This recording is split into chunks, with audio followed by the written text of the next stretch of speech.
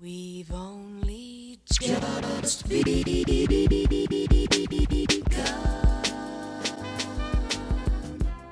Hello, beautiful people. Welcome back to A Living Color Abroad. I'm your host, Angel Rodriguez. On this episode, you'll be hearing from Brianna Hill. She is a former colleague of mine back in New York, and she is an artist. And we're going to talk about how she became an artist, what got her into art education, her time in Pratt Institute, and how her opening her own and founding her own art foundation helped her go abroad to Jamaica and Ghana.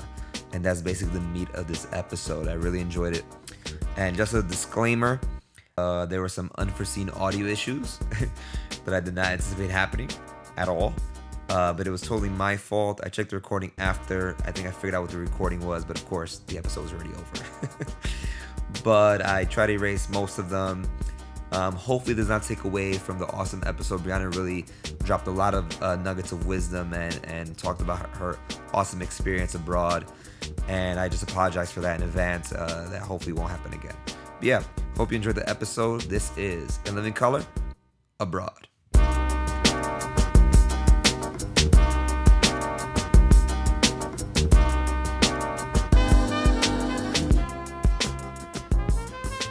Welcome, Brianna Hill, to In Living Color Abroad. Thank you for having me. How are you? I'm good. How are you? I'm good. Grateful. So, Brianna, if you don't mind, can you tell my listeners a little bit about yourself? Sure. Well, I am first, I'm a figurative painter. I've been practicing this figurative paint or this subject matter for let's say about 9 years, 8 years. So I'm an artist first, and after I am an art educator, international art educator. And for those that don't know, I previewed this in my last episode. I will have a special guest. And the reason I said special guest is because Brianna and I were colleagues for 2 years at a school in Brooklyn called Excellence Boys, and we worked there together. She was an art teacher extraordinaire, and I was a music teacher extraordinaire. No, I'm just okay. um, so, Brianna, let's just start with that. So, what got you into art? How did that happen?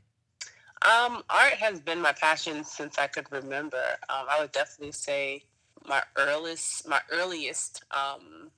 thought or even passionate feeling that I had for art, I would say about like maybe 4 or 5 years old. From then, my dad met my mom, my stepdad, and he was an artist. They all basically were that big influence. He bought, my first art supplies, trained me a little bit, and then I had a great art teacher in middle school who got me into art high school, excuse me. And then from art high school, bachelor's in art, and then master's in art education. So it kind of was set up for me, and it's just about that dream that you have from your youth, and literally living in that dream and allowing that dream to manifest. Got it. And where did you start this whole just like you delving seriously into being an artist? Oh, seriously, what I would say when I was in middle school, like developing my portfolios to audition to different schools in the city, different art schools in the city. Got you. Okay. So then middle school, you say you went to a high school for arts, and then you went to Pratt, correct? From high school, I went to a state university, and then I got my bachelor's from the state university, and then went to grad school at Pratt. So what is the demographic? Are is like a lot of people of color or not really? Well, not really. When I applied and attended there for grad school, it was only about, from my research, maybe like 3 to 3.5% of African Americans in that school. Then, a little bit higher than that for Asians, but the majority were Caucasians. About 70 to 80% of Caucasians attend Pratt Institute from undergrad and grad. So a woman that looks like, or a woman or a man that looks like me, like it's like maybe say a couple of pieces of pepper inside of a bowl of salt. We look very out of place. But yeah, it was good. It's like, but you won't really feel it too bad because everybody is like an artist and creator as you. So that's something that you have in common with everybody else. Everyone is thinking the same. Everyone possibly sees the environment the same, different colors, patterns. So it was more of a connectivity between our identity as artists versus our race, more so. Got it. So did that shape you in any way, like going to Pratt as far as like your artistry and also being a person of color? Like how did that like form your artistry in any way?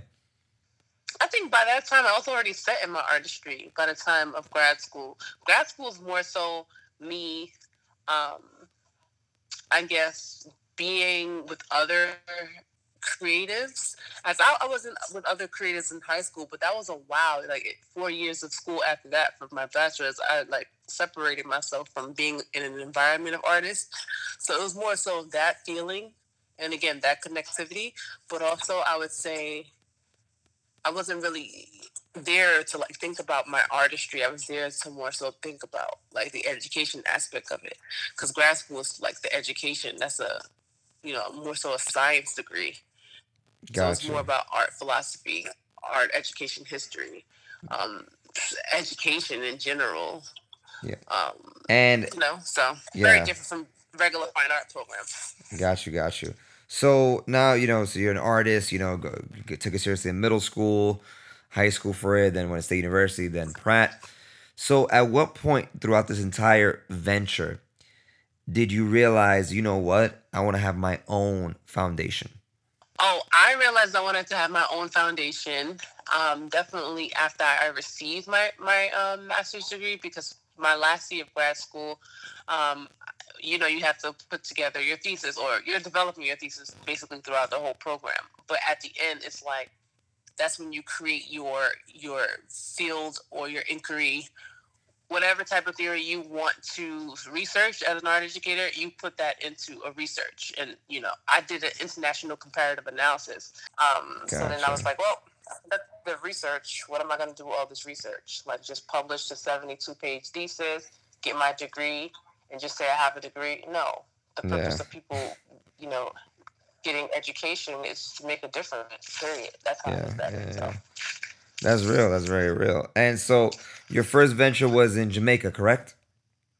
Yeah, so the same school that I conducted research for my thesis is the same school that invited me back, because I was like, I want to raise money and bring back and teach them another lesson, and that's what I did.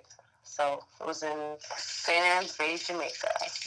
And how was that? How long was that experience and when was it? That was in, oh boy, that was in 2017, I believe.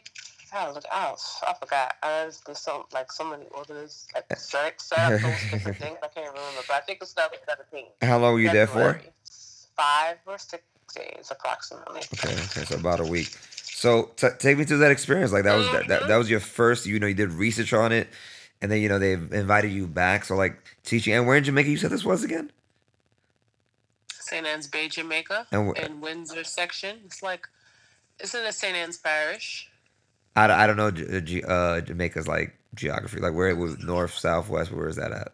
I would say northeast region. It's like I would say near. It's like in between Montego Bay and Ocho Rios. Ocho A Rios. little Oh, after okay, Ocho Rios. Yeah. got you.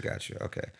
And so tell me about that experience. Like your first day going, like with nerves. Like what was that like? It was. I mean, I've already met them because I've met them for the actual research for my Yeah. thesis. So to go there and be able to move on my own curriculum, on my own fundraising, on my own lesson planning, you know what I mean? And for me, knowing them, knowing some of the students already, it was exciting. I would definitely say it was exciting. It was calming. It didn't feel like that same anxiety that I get when teaching in the school, you know what I mean? Or it just felt so natural. Um, Mm. and just a way for me to, teach my intellect and teach my practices and not feel like, I'm under any type of unnecessary stress. How would you compare the students there in Jamaica, like in those 6 days that you taught them, 5 6 days, compared to like your work back in the states? I would say it's a lot more calm. it's a lot more rewarding because they appreciate it so much. And it's a part, like, even like, I'm sorry, I'm jumping from the first experience to my most recent one in Ghana. The adults want to learn this curriculum. They look at, like, the New York State blueprint for the arts like a like one of the teachers wanted it as if it was a New Testament of a Bible or something like that. So it's like they want to learn it, they want to train, and they want to, like, incorporate it. But it's the funding. One of the teachers, Mr.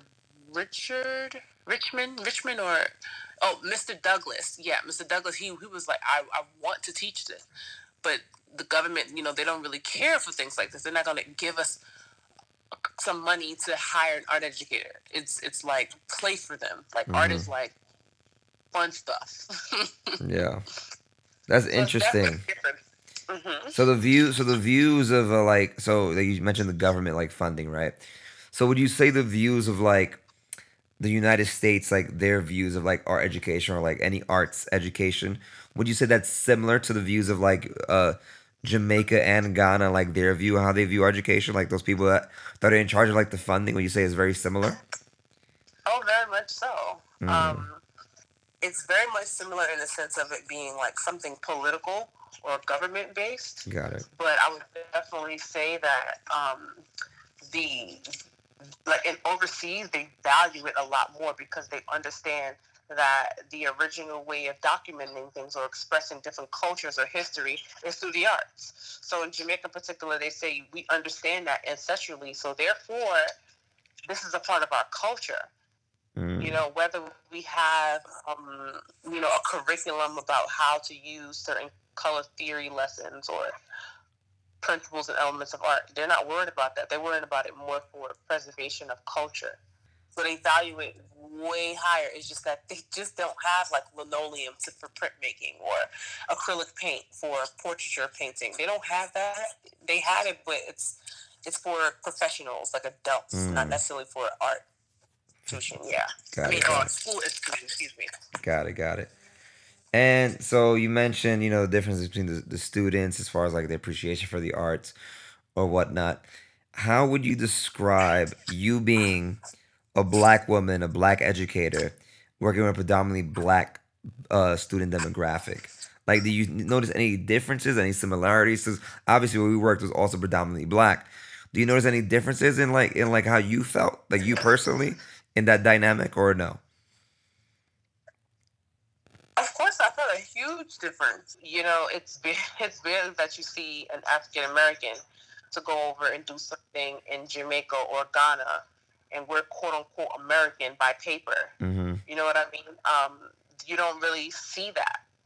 It's especially when you go to Africa. Like, all the philanthropists, most of them are white, and they go over there and they just give a whole bunch of pounds of rice and pray and maybe have some water sources or something. But Mm-hmm. educational wise, they don't see, like, I mean, from what I've seen, Yeah. there's not a lot of educational people like me. I was just gonna get to that. How do you think you were viewed? Like, being the fact that you were like this brand new face that they don't really see. Like, oh, who's this black woman that's coming to teach us? Like, we don't see that people besides their own teachers right there. They're living there.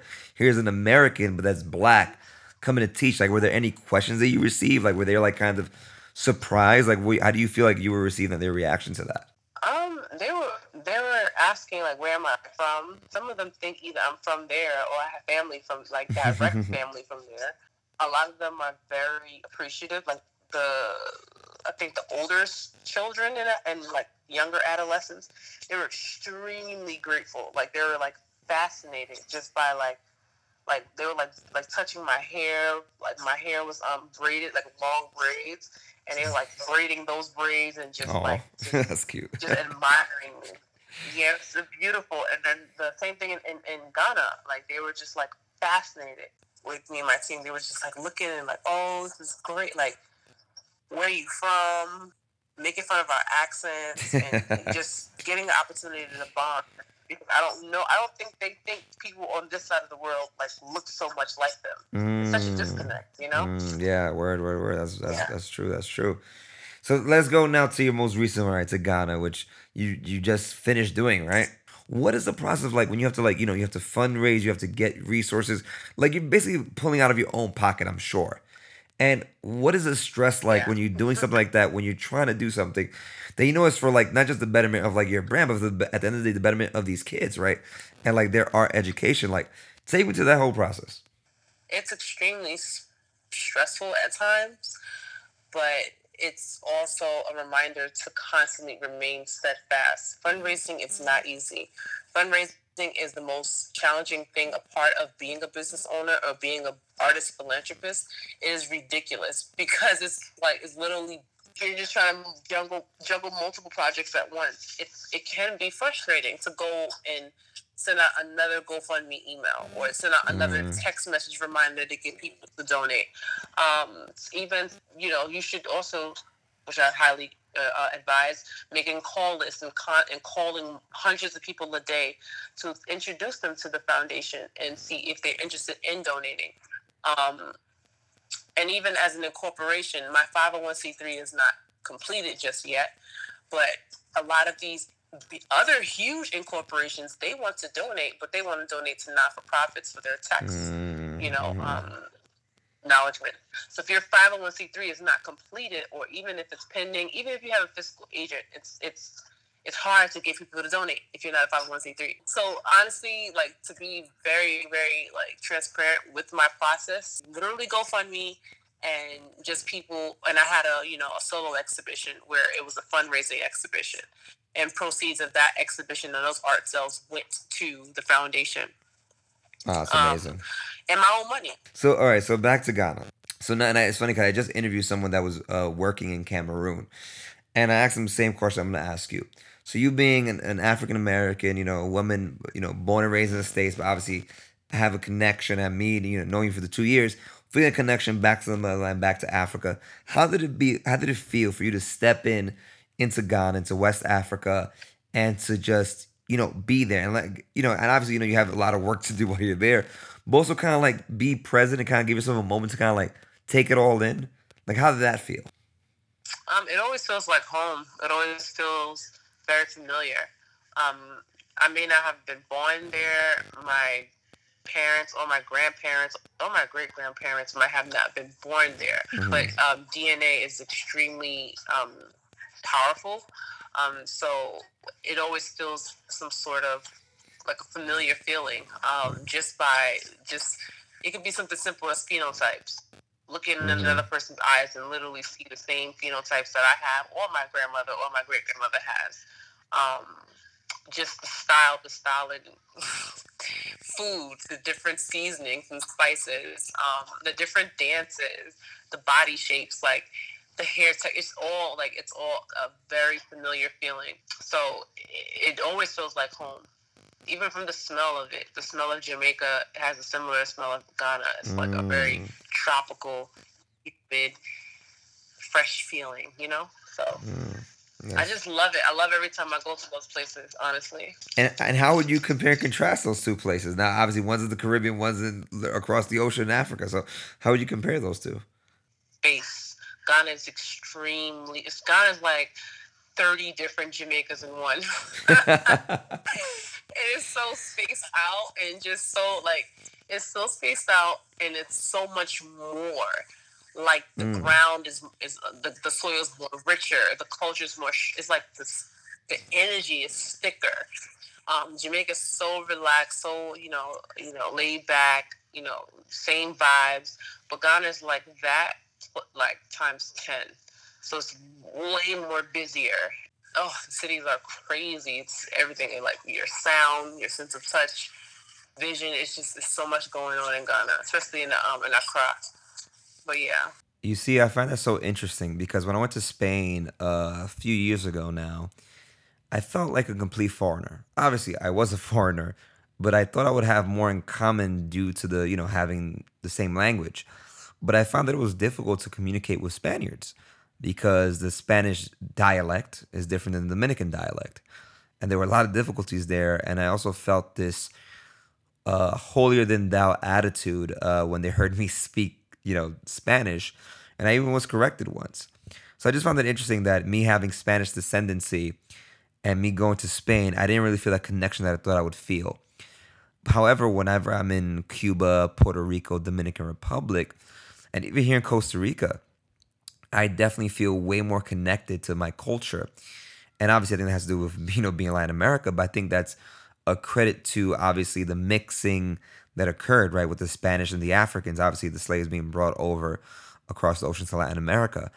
So I'm interested in going to Africa to see what I would feel knowing that the music that I love so much, like merengue and bachata, it has African rhythms. All Dominican music, the main music has African rhythms. So I wonder if I'll feel like some kind of connection, and that's why I'm like intrigued. Not only going because I know it'd be beautiful to see Africa, but that like cultural piece for me is also important. It'll definitely connect you to any song, any bachata song that you know of. You're gonna feel that. I would start breaking out the bachata. They're like, "What the hell are you doing?" You're gonna feel it. You're gonna feel it. Like same thing. Like even like you said, the similarities of Jamaica and Ghana. Like you're going to. I can hear dancehall in Afrobeat. Like it's so crazy. It's just different language and a different like tone, but it's dancehall and Afrobeat is ridiculously the same. Yeah.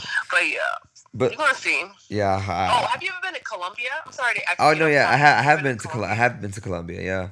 What I was gonna say. So let's go into the part of because we both are colleagues. No longer there. I'm no longer there, right? And I think I don't know if we left. I don't know the reason why you're not there. So we can get into this if you want or we don't. It's up to you. But whatchamacallit. So I left just if you're not familiar, but I left because I felt I talked to you about it, but I felt like it was like time for for a change for me personally. I feel like I reached my peak there, and I needed this for myself personally. So it wasn't really anything from my lens of I don't want to be here. It's more like I need to be elsewhere. You get what I'm saying? Right. So I want to know what it was like for you and like your reason for saying, you know what, this time has ended here. What was that like for you or your reasoning? It was both. It was both that I don't want to be there, but it was more so that I need to be elsewhere. Like you know, and most people know about me. I'm very intuitive. I move with energy, not to say that I'm not, dependable or I'm not, I don't know, true to my word or whatever the case may be. Mm-hmm. But if it's something that telling me I need to be somewhere and there's a higher purpose for my gifts and my purpose on this earth, then I'm going to go follow it. Mm. And that's just what it was. Every time I get inside of a school or under another principal or either another one of these charter school systems, it feels like I'm suffocating little spaces. It literally deteriorates me. It can deteriorate my mental, my physical. It's always something that happens that tells me get out, like get out of that. You don't belong there. I've sacrificed a lot, I've loved, and I will tell people this all the time. Uncommon has some of the most amazing leaders I've ever had in my teaching career. And for those that know, Uncommon is the network in which we worked under. Exactly, yeah. And particularly, to be a little specific, definitely Excellence Boys, best leadership, hands down. I've been in a few schools since 2013 when I started my teaching career. Bell in particular, very, very inspirational. I don't regret the fact that I worked there. It's not my path. It's not my destiny. And the more I would stay there, the more things will keep telling me to get out. So my last straw of actually leaving had nothing to do with the school. It was something very personal in my living situation. So it had nothing to do with like I was disrespected or I was treated unfairly. No, it was more so it was just the system, not for me. So what's next for B Hill? Working on mission 5 of my Art Education Foundation. So that's happening really soon. And just creating more paintings. Looking for a show to have here in LA. I'm not there yet, but I'm trying to get over there to, put together a show, another solo exhibition for summer 2020. So it's a lot, and I'm happy that I have this time to like really do it, do all of these different projects. And I have to constrain my time around working $10, $11 for someone else. If someone was listening to this, right, as an artist or aspiring artist or whatever, or educator, what would you say is the most important thing to feel or to be in tune, right? You said about this intuition, being intuitive, to be in tune with your creative juices. What can you do to have that at the max level? So to really get in touch with your intuition, or what you need to, like, how you need to move as far as creativity, is create time. Some of us don't have, the money or the patience, or even like the guts to be like, I'm just going up and resign from my job and do what I have to do to become a strong CEO. Some people don't have that. So if you don't have that yet, because it's going to come, creatives are not meant to be bottled up. But if when it comes, or if it doesn't come, create time. Literally create time. Because what happens if you don't create time, you tend to start feeling this bottled up, as if like you're harnessing something. And anything that's harnessed and sat inside of the body becomes what? A tumor. And it gotta get out. That's so real. Yeah, I think that people should create time just for now. Like, if it, or some people can work and still create. That's fine. It's not for me, but that's fine. But if you're gonna do that, create time.